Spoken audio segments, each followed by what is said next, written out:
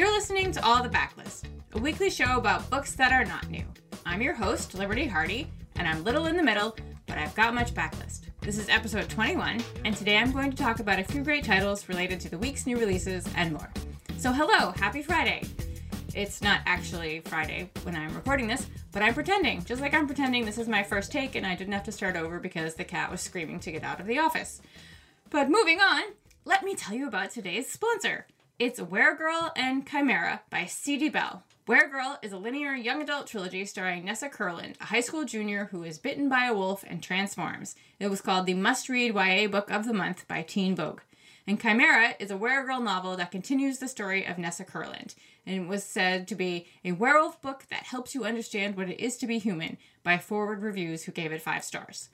Created by a talented team of 6 female writers and inspired by the working tradition of television writers, C.D. Bell is a Choose co-author pseudonym developed with teen author Kathleen David Bell, who has written I Remember You, among other novels for young adults. Choose Co publishes the Choose Your Own Adventure series. They have sold over 10 million copies since the series relaunched in 2006. The Weregirl trilogy is Choose Co's first foray into full-length, non-interactive young adult fiction. So again, it is Weregirl and Chimera by C.D. Bell, and we thank them for sponsoring. Now, let's talk about some books that came out this week. Huge day, November 7th. One of the great ones was Bonfire by Kristen Ritter. You might know her as Jessica Jones from Marvel. She was also on Breaking Bad and Veronica Mars. She's fabulous.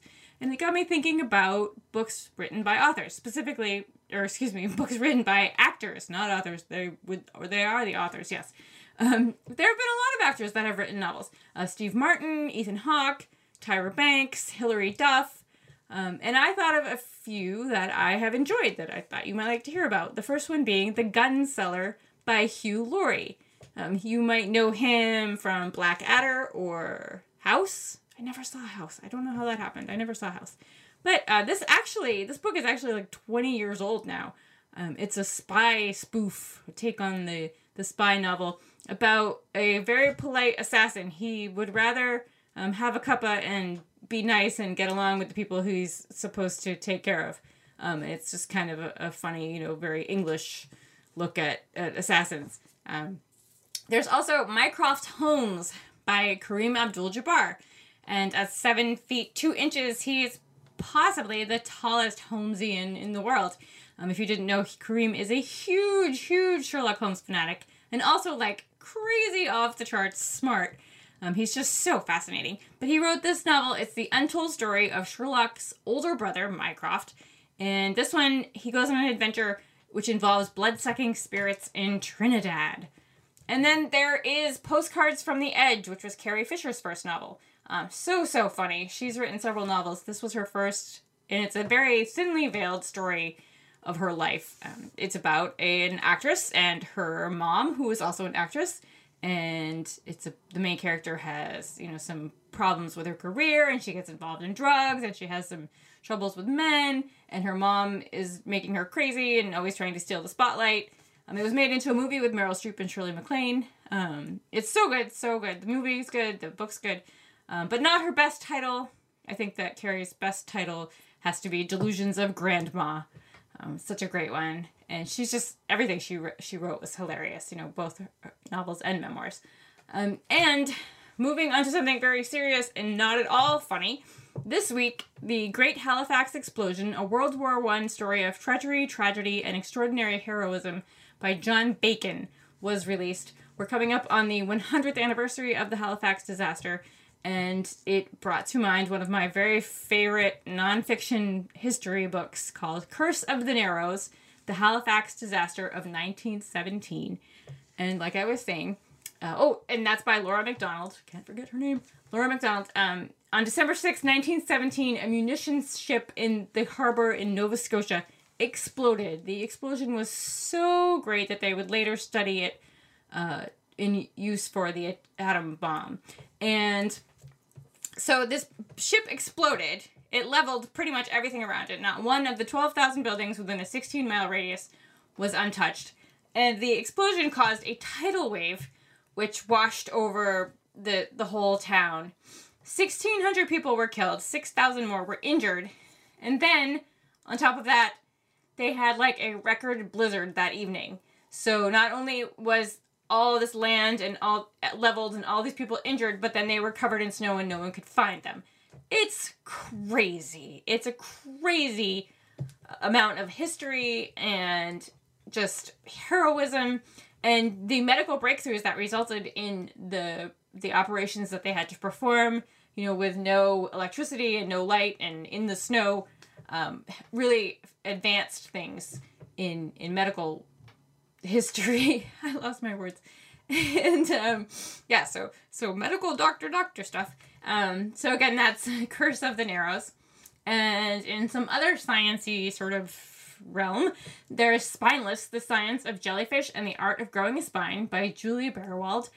Rebecca talks a little bit about this on All the Books. It's a fabulous book. And another book that we have mentioned, I think, on All the Books that we both love is Preparing the Ghost by Matthew Frank. It's about Moses Harvey. He was the first man to photograph a giant squid.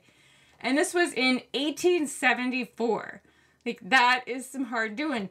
And he was just absolutely obsessed with seeing a giant squid and getting a photograph of it. And this is sort of Frank's own interest in giant squid combined with his interest in Moses Harvey. Plus there are facts, like fascinating facts, and there's lists, and it's super nerdy and really awesome. And another awesome person has a book out this week. I love John Banville. I love John Banville. I would take a bullet for John Banville. I would prefer not to, but I would. His book, Mrs. Osmond, is out this week, and it is a sort of not continuation, but sort of not retelling, but also original look at Isabel Archer from Portrait of a Lady. He sort of follows a bit of her story and then goes off into a story of his own with her. He's fantastic. I love him. And he has another personality. He writes mysteries under the name Benjamin Black, which no one can explain to me, like, really well why that is. Because they say right in the book, John Banville writing as Benjamin Black, which doesn't seem like much of a mystery, and I don't know why he does that. So if anyone knows, please tell me. But his mystery novels, so good. They're about a pathologist named Quirk, and they take place in Ireland in the 1950s. The first one is called Christine Falls. There's 6 of them in the series, I believe. Plus he's written a couple other books under Benjamin Black now. There's so much less about the mystery than they are about the place and the time and the people. And he's just an incredible writer, whether he's writing as John Banville or Benjamin Black. And another great book out this week was All Those Explosions Were Someone Else's Fault. Probably my favorite title of the year. That's such a great title. It's by James Allen Gardner, and it's like this alternate Earth where monsters and superheroes are both real. And it made me think of Soon I Will Be Invincible by Austin Grossman, which is a great super villain novel about Dr. Impossible. He is imprisoned. He's been captured and thwarted, and he's sort of looking back on his life and how did he get to be, you know, the super villain, and how is somebody this smart, you know, now stuck in a prison. So while he's planning his escape, he sort of looks back on his life.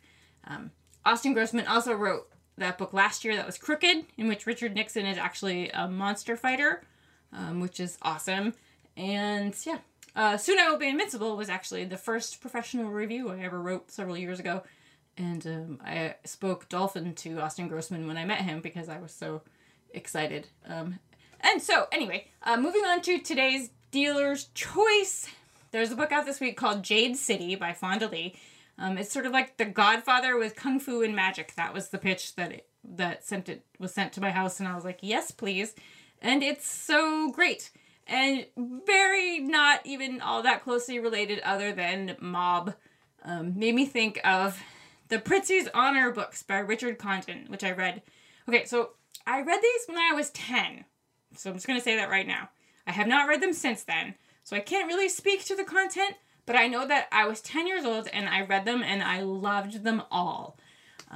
The first one is called Pritzi's Honor, and it's about a guy named Charlie Partana. He is a lieutenant for the Pritzis, who are New York City's most powerful mafia family. And Charlie falls for a woman named Irene. She is a contract killer for the mob, But she also cheated the Prizzi family out of a lot of money. Like, so much money that she's not going to get away with her life if they have anything to do with it. And so now Charlie must decide where his loyalty lies. Is it with Irene or is it with the Prizzi family? And there's 3 books in this series. It's so, so great. The first one was made into a movie with Jack Nicholson and Kathleen Turner and Angelica Houston, who won an Oscar for it, and William Hickey, who is Dr. Finkelstein, so that's rad.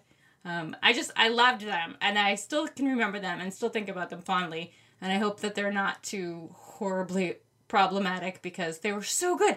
Like, nobody talks about Richard Condon anymore, and he was fantastic. He also wrote a little thing called The Manchurian Candidate, so he's great. Anyway, that brings me to the end of the show. That's it for this week, book lovers. Thank you to today's sponsor, Weregirl and Chimera by C.D. Bell. Once again, I want to remind you, for a chance to win $500 to the bookstore of your choice, go to bookriot.com/bookstore giveaway to enter. You have until November 26th to do that. You can also find a list of the books I mentioned today in the show notes by visiting bookriot.com/allthebooks. If you're a fan of All the Books and you want to give us a treat, you can leave a rating or review on Apple Podcasts. It helps other book lovers to find us. If you want to talk about books or see pictures of my books or my cats, Steinbeck and Millay, you can catch me on Twitter at Miss Liberty, on Litzy under Liberty, and on Instagram at Franzen Comes Alive. I'll be back on Tuesday with my better half, Rebecca Shinsky, and All the Books. No, it'll be Jen Northington. I lied. I will be back on Tuesday with Jen Northington and All the Books to tell you about the week's great new releases. So have a great weekend, kittens, and happy reading.